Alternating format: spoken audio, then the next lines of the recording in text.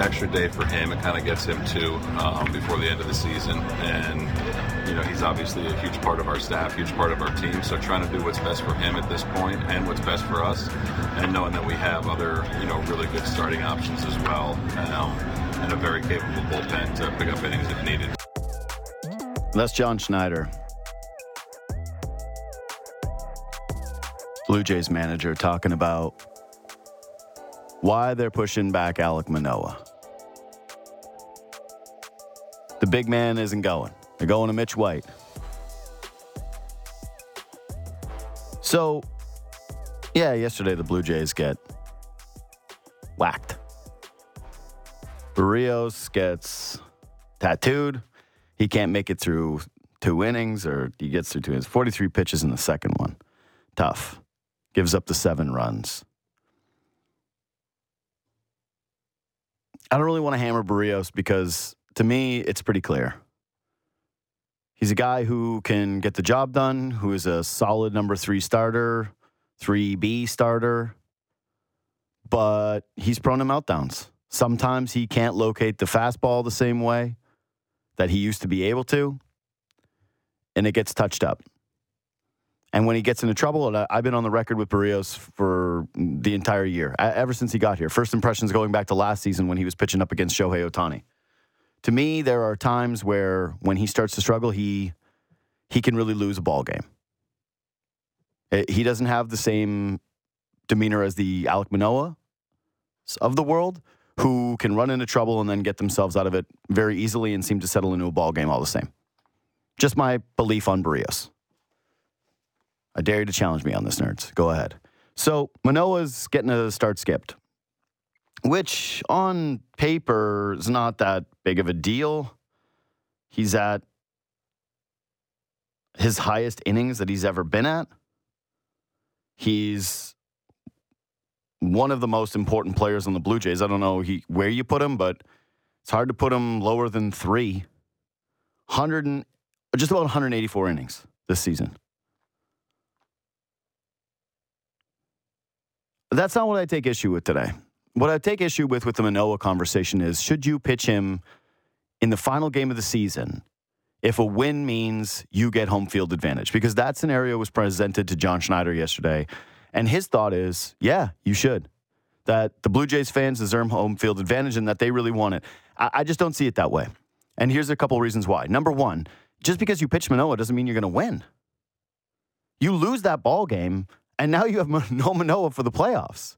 Sure, there's technically a reality that you could go to the third game and maybe he's pitching on short rest, but who the hell wants that? And what you just saw yesterday, and these are why these things tie in together, is that I don't think that you should be trusting Barrios the way that I think that these guys think that they should be. When he's talking about having 3 starters, I think you got one other playoff starter right now, and then 2 guys that are .75 in Stripling, .68 in Barrios. Those numbers, they're just the numbers I feel. I think that playoffs are playoffs. Get in. I'd love for them to be home. Okay? If you have a genuine stake like me of actually going to some of these playoff games, then you should really care about this. But the Jays have been great on the road. And I think that they're the better team. They're the best team in the wild card. There's no more border thing, right? That presented a huge advantage. But we're talking about potentially facing a Rays team without McClanahan. We're talking about facing I think a really solid Mariners team that Toronto should be better than. But to me, if you line up in a postseason series, Manoah 1 and Gausman 2, you're favored. You're favored against any of these teams. So I'm making sure that happens more than I'm making sure that I'm at home. I asked Ennis to come up with the biggest reason for optimism about home field advantage, and what was it? It was umpiring. That's it.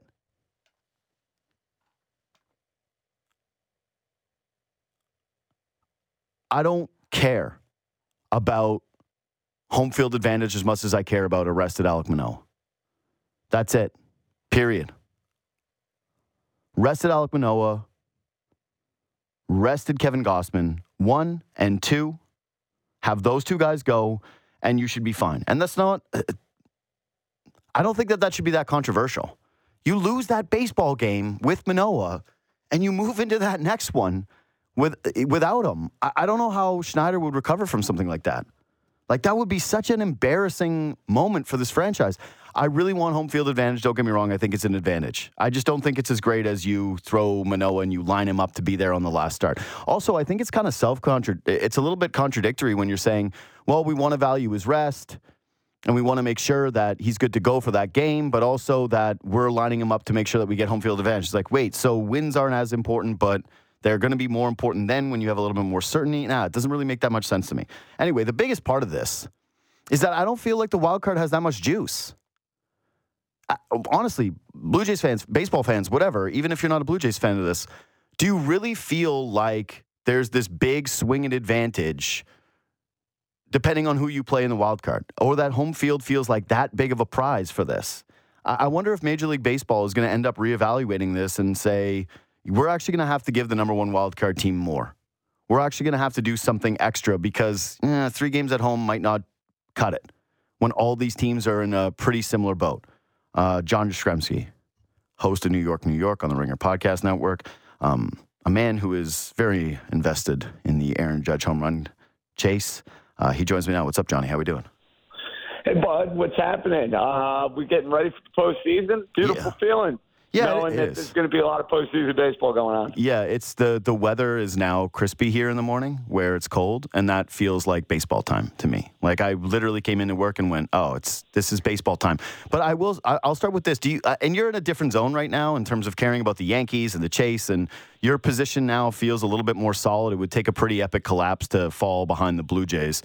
But do you think that the wild card race has any juice? Like, do you care even who you end up facing as a Yankees fan? Because to me, it feels like Houston is at the top of the pile, and then everybody else is just kind of like debatable in terms of where they stack up.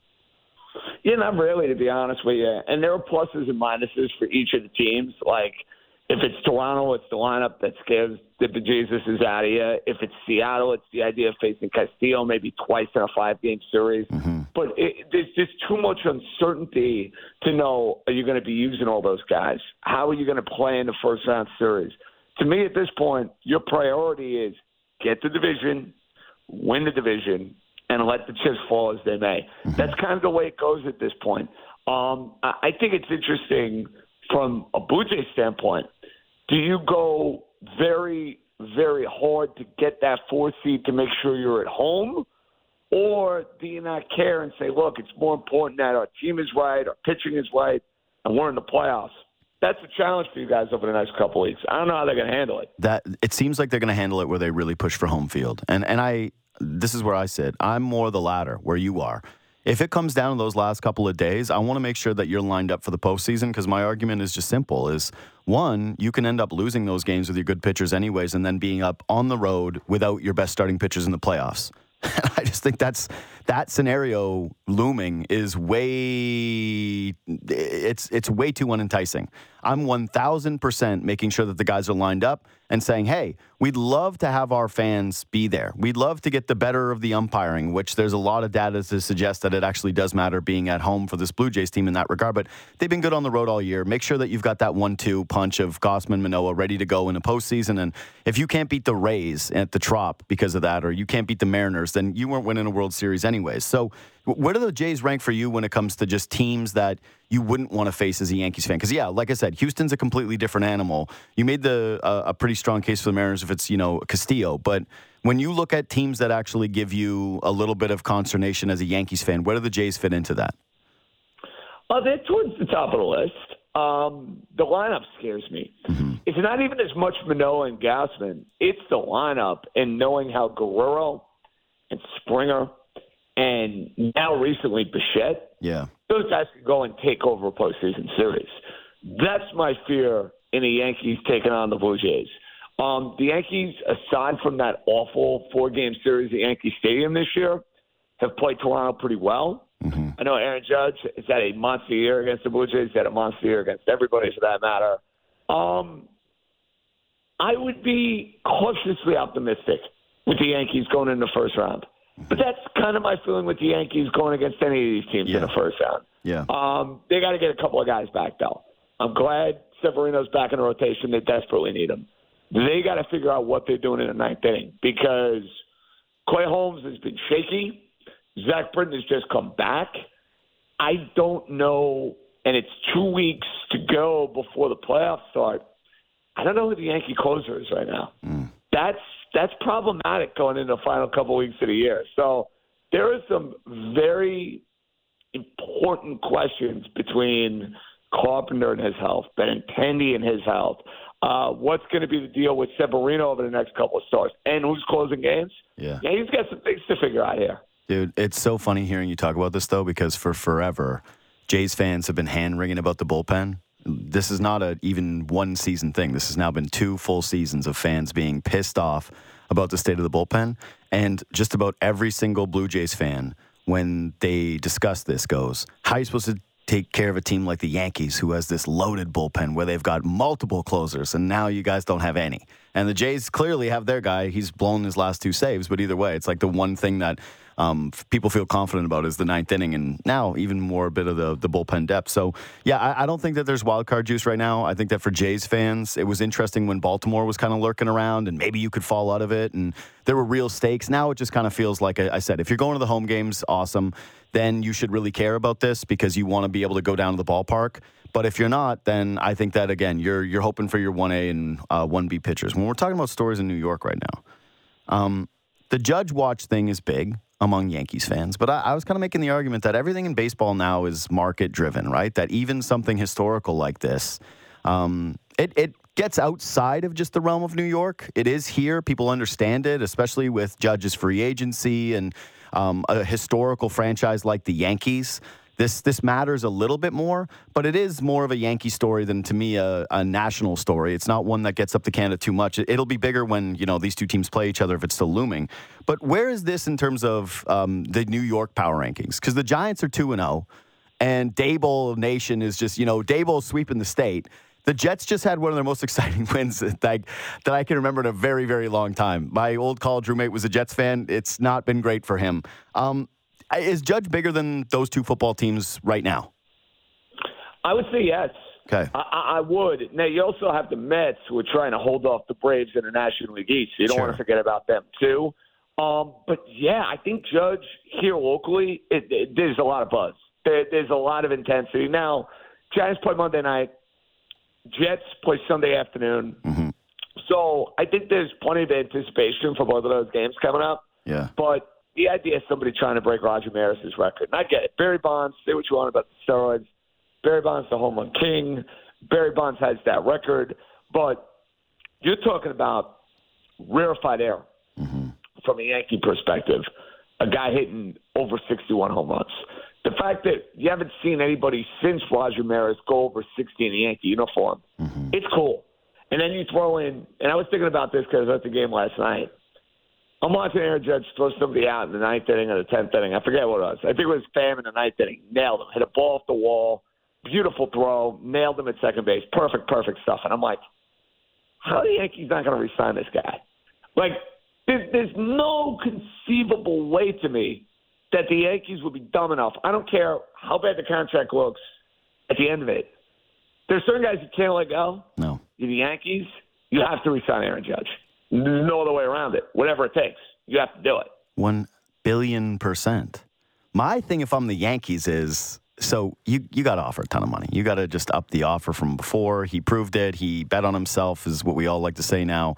He ends up getting it done. And he won big. Yeah. He won big. Yeah, he won and he won big. So great. Good for him. The only thing is, if I'm the Yankees, it does become a tipping point where I go, listen, are you really going to leave the Yankees? Like, now you have a status, like, you have the ability to go down as one of the game's most famous and renowned players ever. Like, yeah, you're going to always hold this record, but do you really want to be the guy that left after this? Because that will become such a part of your story.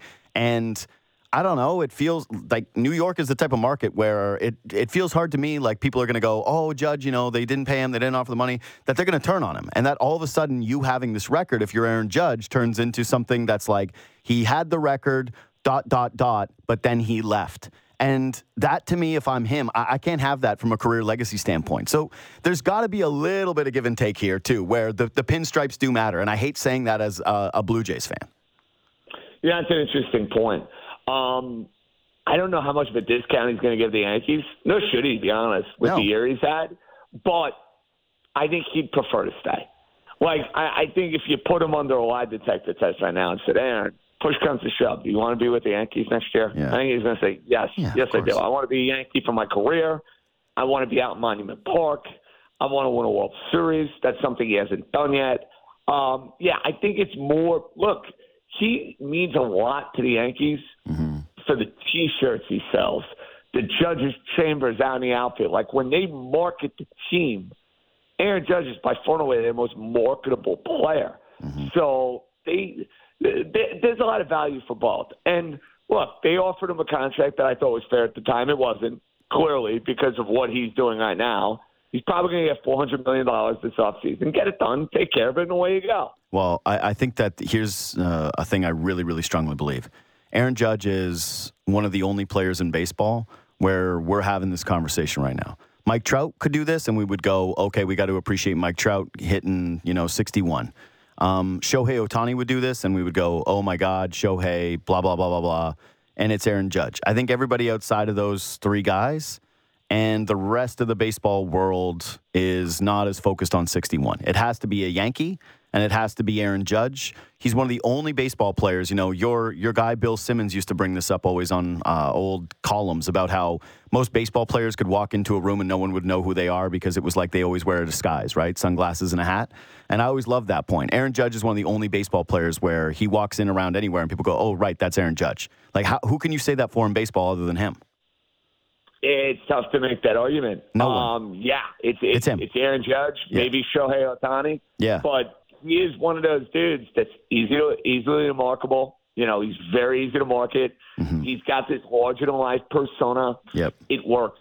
That's why, there's certain relationships, both sides need each other. Exactly. The Yankees need Judge. Judge, in some ways, he needs the Yankees.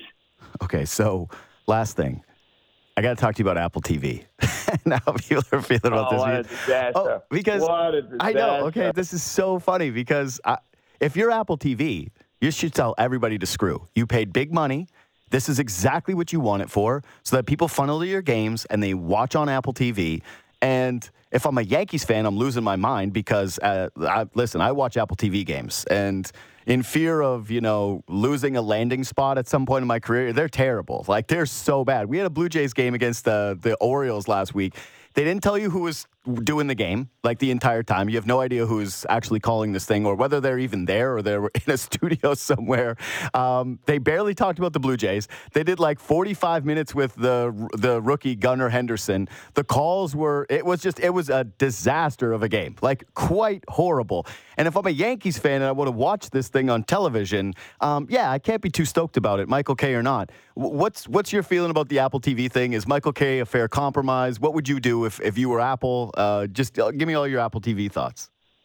Well, look, they should make the game accessible for everybody on the YES Network, even if it's the Apple TV broadcast and they have the rights to the Apple TV broadcast. Look, here's the biggest problem to me. If you're under the age of 40, you know how to access it. You're going to get the game for free. Yeah. I think they've been giving everybody the Apple TV game. They do. Anyway, but think about this for a minute. It's a Friday night in New York City. You're out at happy hour. You're out at a bar. You're hanging out.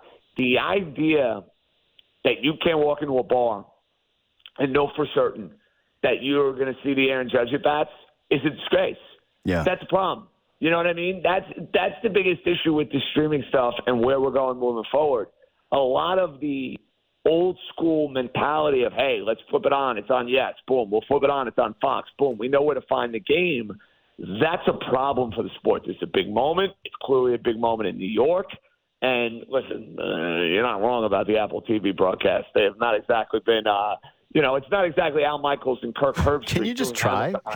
Can they just try a little bit? They're just, it's so clear that they're we want streaming, but we won't care. Well, here's the biggest problem. They put together a broadcast booth, basically just trying to mishmash it, thinking that, hey, this works. No, you have to get people that have been there, that have done that, that are established, that's how you're going to have a good broadcast booth. But I know. To be honest, it's a bummer it's on Apple TV. I wish I was going tonight so I didn't have to deal with the broadcast, but I have a wedding tomorrow. That's a story for a different day. But let's hope Aaron Judge does end it tonight. He hits it tomorrow. You know what, though? I love that point because I do think that element of it is a little overlooked because so many of us in this business, we're terminally online, right? We know every little beat of a story because every single day we're waking up, we're trying to make sure that we've got all the boxes checked. You know, we're scrolling on Twitter. If you're, like you said, below the age of 40, then you're like on social media a lot. The Aaron Judge thing would have permeated into your existence somehow.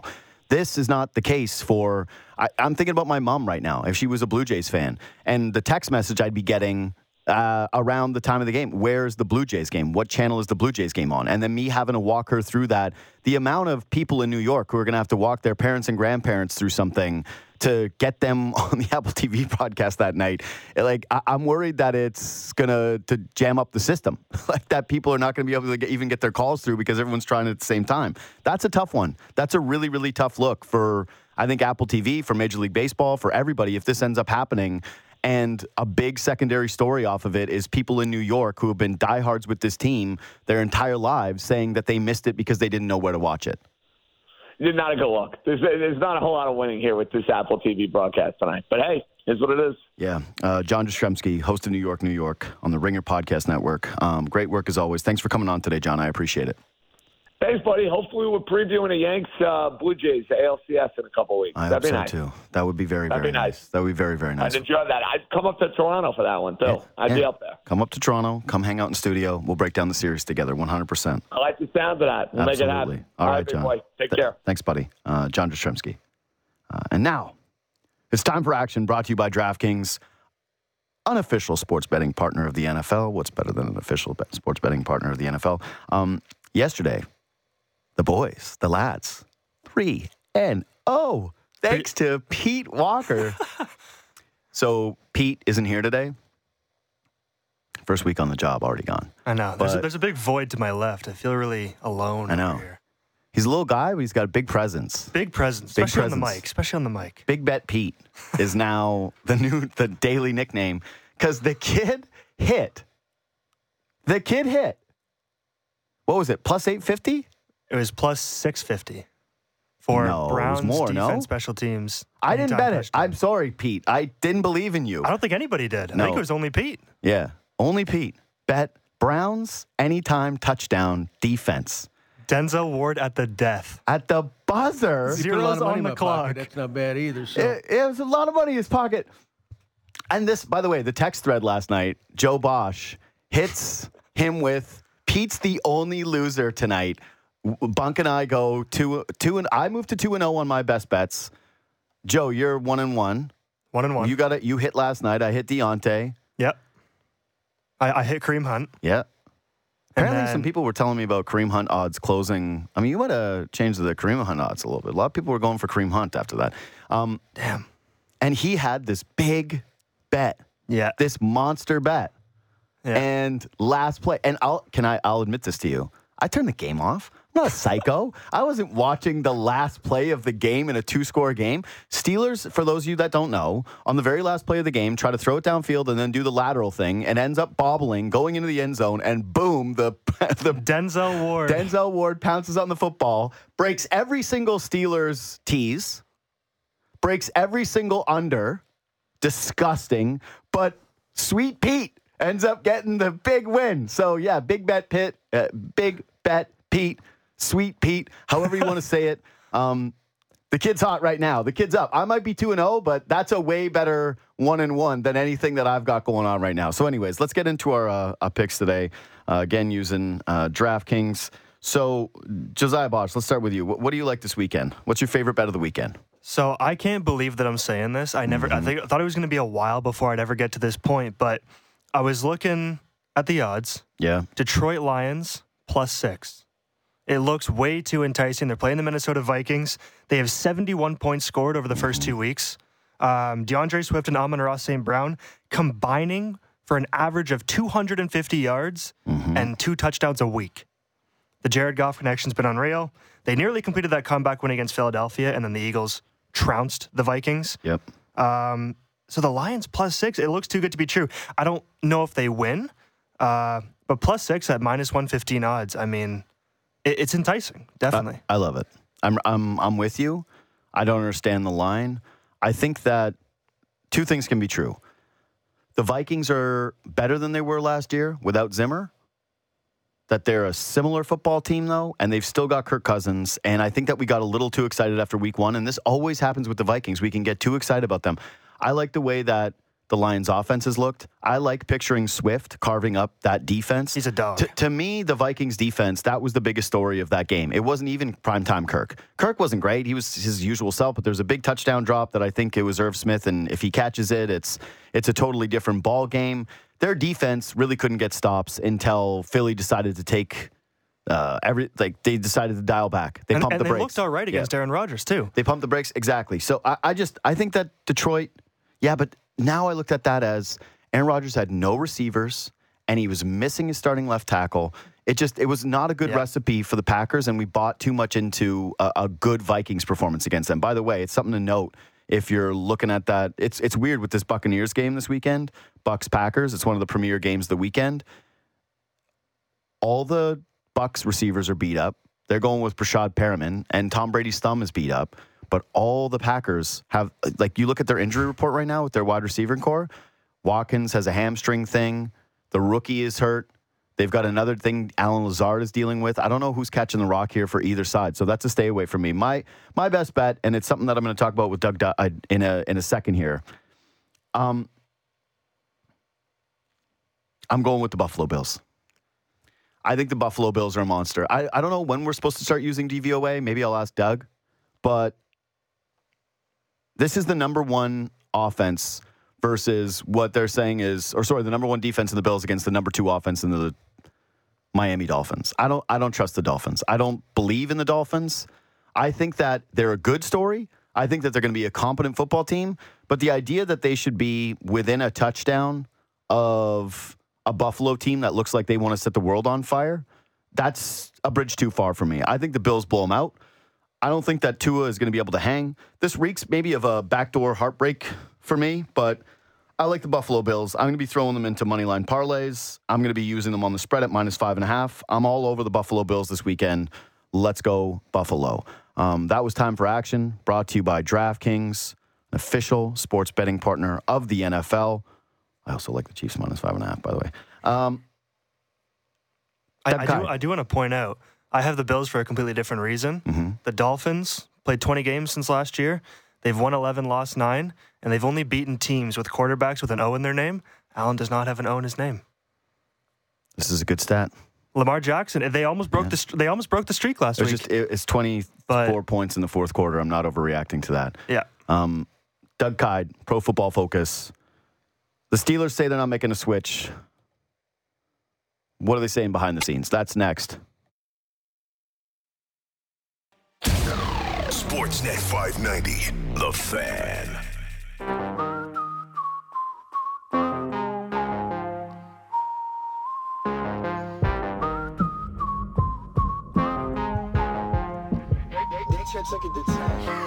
So the Steelers are saying they're not thinking about a quarterback switch.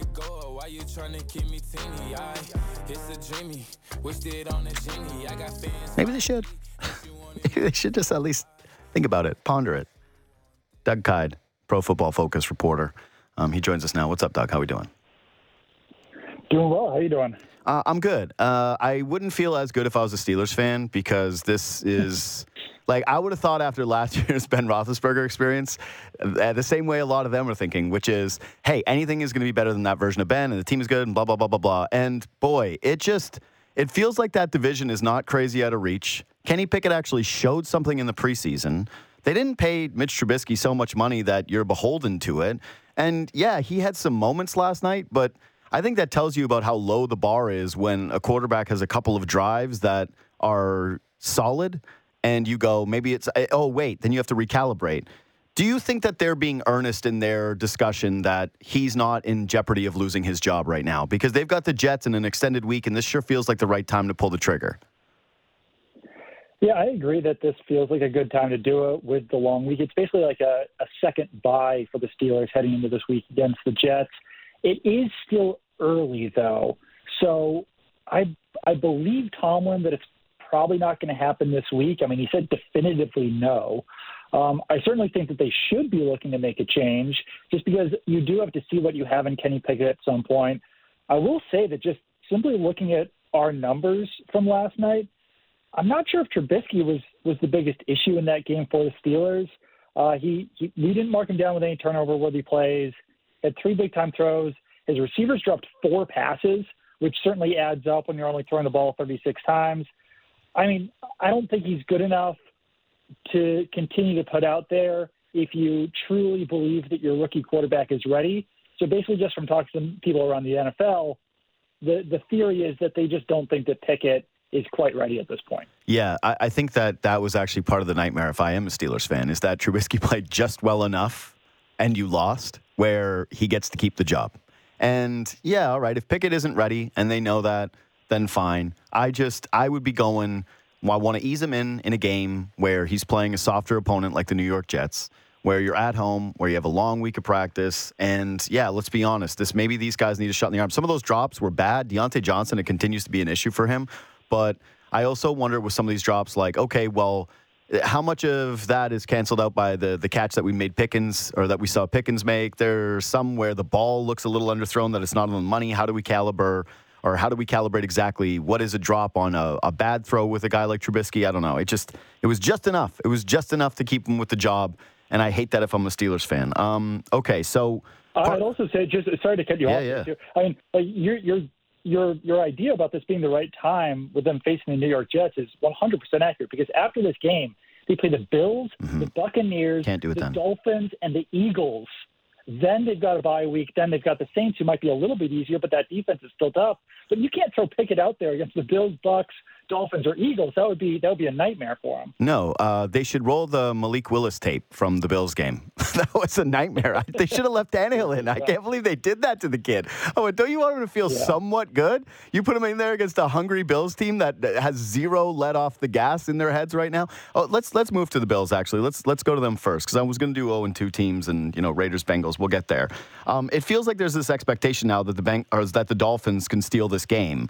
Are we overreacting to, I think it was 24, 28-point fourth quarter from Tua? Or do you think that this team is actually primed to hang with the Buffalo Bills? I don't necessarily think they can. The one thing is that the Bills have a lot of injuries right now in their secondary. So, if you're probably expecting both starting cornerbacks to be out, maybe a safety's out. In that situation, I do think that Jalen Waddle and Tyreek Hill obviously could go off very similarly to how they did against the Baltimore Ravens. But otherwise, I do think the Bills' defense is pretty solid. And the Bills' offense is just such a wagon right now. They're going to get Gabe Davis likely back in this game, so that just adds another offensive playmaker to what they even had this week. So I don't know. I'm hesitant to say that the Dolphins can hang with them, just because I also watched the Dolphins' Week 1 game against the Patriots, and they did not look like the same team that they did in Week 2 against the Ravens. I mean, I know the Patriots' defense is pretty solid, but it's not like Tua Tagovailoa was throwing 400 yards and 6 touchdowns in that game. Tua actually struggled pretty heavily in that game. So I'd like to see Tua do this 2 weeks in a row before we say that they could hang with the Bills. So I'm still on the Bills side here, but like I said, those injuries in the secondary do scare me a little bit for Buffalo. Well, and I think that was the forgotten thing, or the under-discussed thing about last week's win against the Ravens, is that Baltimore was in a similar situation with their secondary, right? They ended up getting 2 guys that ended up playing the game, but they obviously weren't healthy. It was Marlon Humphreys, and I can't remember who else was dinged up and who ended up actually playing. Was it Marcus Peters that actually got into the ball game? But having to hang, if you're not at 100% with your secondary guys, I'm not playing them against Tua and Jalen Waddle. I can't have you try to track them for the entirety of a football game and have what happened, which is they gassed out to me. Like, they looked like they just could not hang with those guys anymore. They were done. They had lost their legs. I would honestly, as crazy as it sounds, say, yeah, I don't want you playing at 65, 70%. Get healthy, get right. We think that we can still win this game in a shootout with our offense. But if you're Buffalo, yeah, I don't know. I don't want to play a bunch of guys that are, questionable. I'm putting the guys that are probable maybe in, the guys that are closer to 100%, but I'm going to be cautious against that, against those weapons. Yeah, I agree. And, I mean, I think that there's ways to work around it as well, even with, injured players in your secondary. The issue is that you're probably going to have two rookie cornerbacks. So you have to trust those guys to, do what they're told, do what they're supposed to do, because the easy fix on this is just to play a bunch of cover two, have two safeties over the top to protect against big plays against Jalen Waddle and Tyreek Hill. But in that scenario, you still need to be able to trust those rookie cornerbacks on the outside. So I don't know. I think it could be a high-scoring game, but based on what we saw this week from the Bills on Monday, it just feels like no one could hang with them offensively. They're barely punting out there at all right now. No.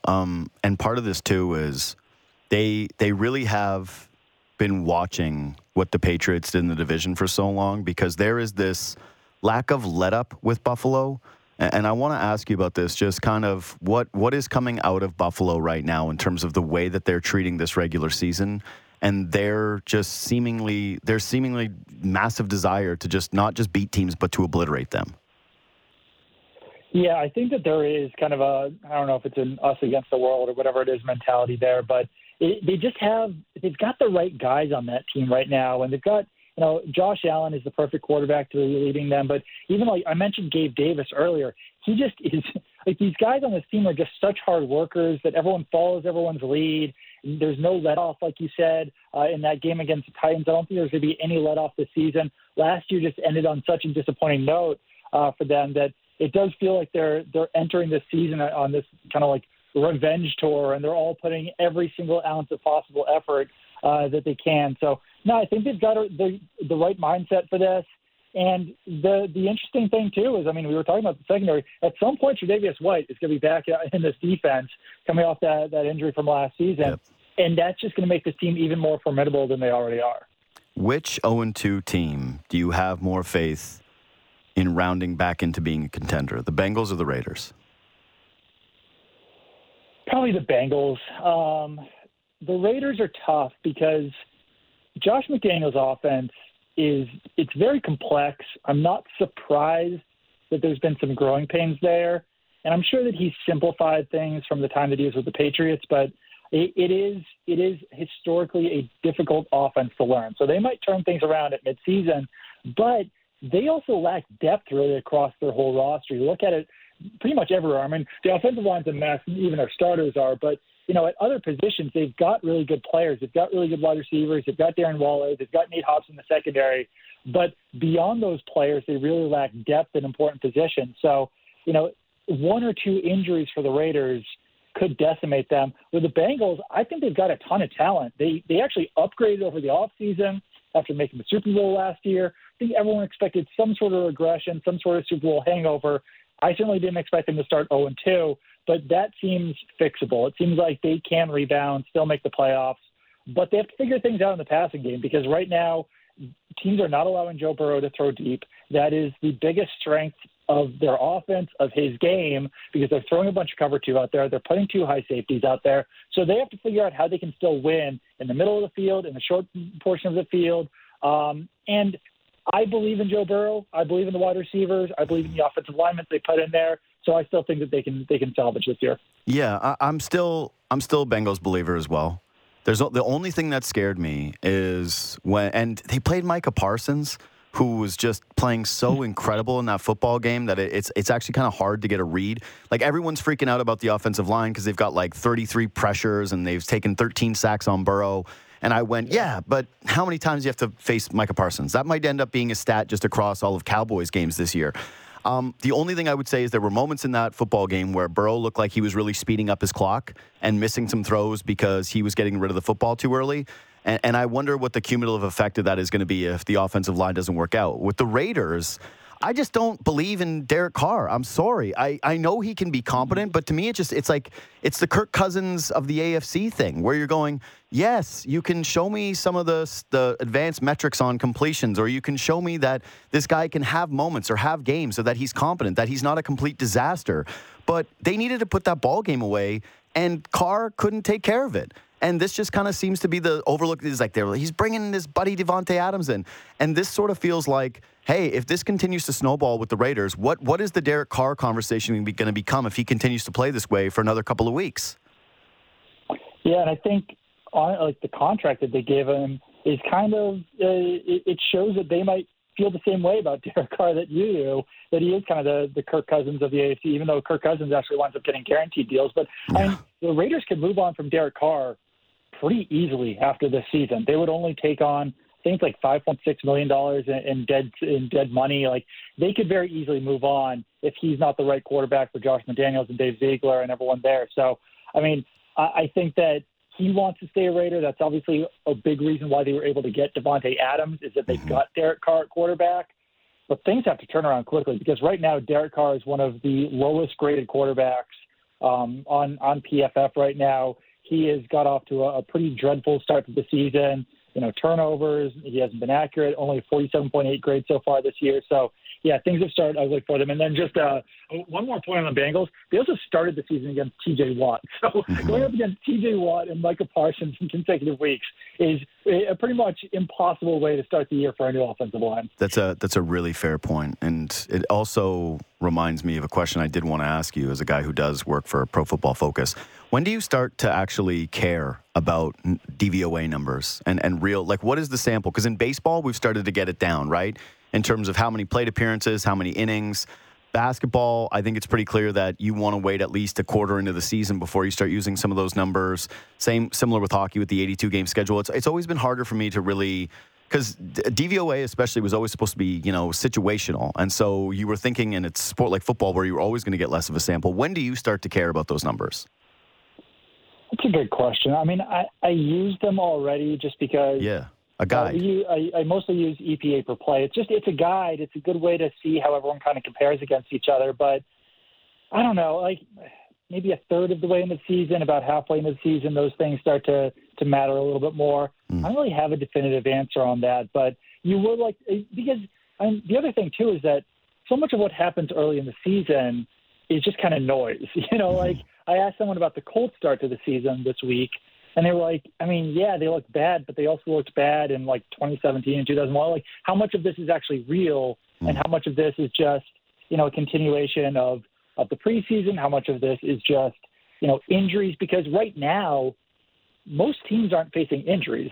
Teams only went through training camp and preseason. The injuries really start to pile up more around midway through the season. So any major injury is going to significantly impact a team. So for like the Colts, and having Michael Pittman out of their offense, having Shaq Leonard out of their defense is massive for them when most other teams are healthy. And I could say the same thing about the Chargers not having Keenan Allen or the Buccaneers not having all their wide receivers. So, yeah, I mean, I think you definitely need a larger sample size. But, the interesting thing about football, too, is almost everything is a small sample size. Exactly. They're only playing 17 games anyway. Yeah, that's why I have trouble with it. All I know is that when my one buddy who's a Dolphins fan texted me, we're the number 2 offense in DVOA. I went, all right, like this is okay. Like I don't need this text today. Okay, beat the Bills and then we'll talk, or show something similar to what you did last week and then we'll talk. Okay, you know what sample size I do care about though with 2 games? It's the number 1 in terms of we should care about where they rank in DVOA. We should care about the eye test. All of it is Denver. What's the buzz out of there after 2 weeks of Wilson,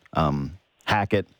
And now the potential problem, which is facing a really, really good defense with the San Francisco 49ers.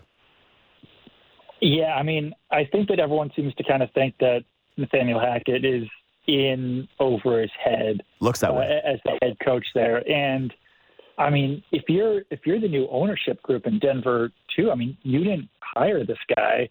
I'm certainly not saying he's going to get fired a quarter of the way into the season or anything like that, but, like, how many mistakes have to mount up before you at least start to wonder or start making some coaching changes, either play calling or decision making, whatever it is. Just feels like he doesn't have that guy who's helping him out, on timeouts, on clock management, on challenges, on all this decision making stuff. So I still think Russell Wilson will have his moments this year. I think he's still a good quarterback, but it's tough because he didn't always look fully like himself over the last couple of years with the Seattle Seahawks.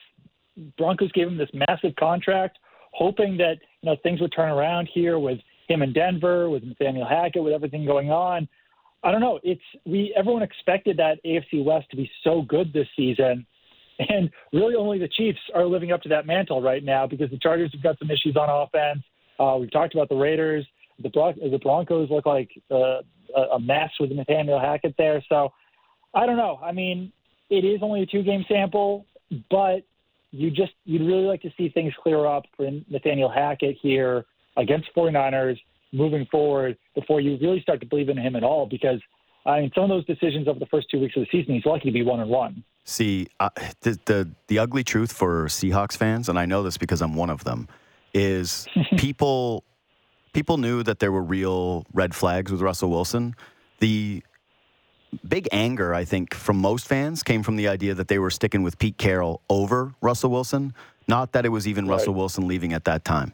And a lot of Seahawks fans are looking at what he's doing in Denver right now and saying, and I can tell you again, in the text messages I'm going back and forth with Seahawk buds, that sure looks like old Russ. That sure looks like the guy who's holding on to the ball too long, who can still make a play, but isn't the same athletically, and is the tier below the guy that everybody kind of sometimes thinks that he still is. Do you have any clarity or any idea of what is going to happen with Justin Herbert in that rib? Because, you mentioned him in those issues, and that's chief among them, is what's going on with the tears in his body. I think that it's a situation where, it seems like he's probably going to try to play through it. After the game, Brandon Staley famously said that, he's okay. I think they're lucky that there's a pretty long break between week 2 and week 3 here. He's been out there on the practice field. It seems like it's probably just going to be like a Toradol shot and throw him out there because I don't know how much more you can really damage it. I think it's a pain management thing. So at this point, I probably expect him to be out there, but I think that they're keeping all that information close to the vest right now because they certainly don't want to put it out there if Chase Daniel or Easton Stick or whoever has to start in this game. So, at this point, it seems like everyone's kind of expecting Herbert to be out there, but it's a pretty massive pain management thing to have fractures in that rib cartilage because based on what everyone said, rib cartilage injuries actually hurt more than broken ribs. Yeah, and it's the Taylor doctor, right? I can't believe that's the case. When I found that out, that it's still the Tyrod doctor, I went, so you're telling a Chargers fan, all 12 of them, that's who's handling the Herbert injury? I'm feeling very uncomfortable. Very, very uncomfortable. Doug Kyed, excellent work as always at Pro Football Focus. We appreciate you making time today, man. Enjoy the weekend. Absolutely. You too. Cheers, man. That's unbelievable. That's actually the stat that can't be topped. Joe Bosch can bring up how the Dolphins don't lose to teams don't beat teams with quarterbacks that don't have O's in their name. I was like, okay. But Justin Herbert has an injury to his upper body, and the guy looking after him, making sure that he's okay with his pain management, is the guy who punctured Tyrod Taylor's lung and is being sued by Tyrod Taylor for this. Surely nothing can go wrong. It's insane. It's insane that that's the case still. One of the most promising players in football is being handled by the only doctor that we know in football. The only doctor that casual NFL fans or hardcore NFL fans are aware of is the Chargers doctor. He's the guy taking care of this. So maybe I should have had them higher on the Panic Power rankings because, that doesn't make me feel too good when we're talking about torn cartilage, getting injections, and that's the guy who's doing it. Anyways, thanks to everybody. This was a great first week. I really enjoyed it. Joe Bosch, Pete Walker, Austin Mackey, Josh Santos, everybody behind the glass and behind the scenes has been helping work this out. And everybody who's been so kind. Like, I've seen all the podcast rankings. They've been awesome. I've seen all the 5-star reviews. It's meant a lot to me. And, I hope that this just keeps getting better and better and better. So, subscribe, leave more 5-star reviews, and I'll talk to you next week.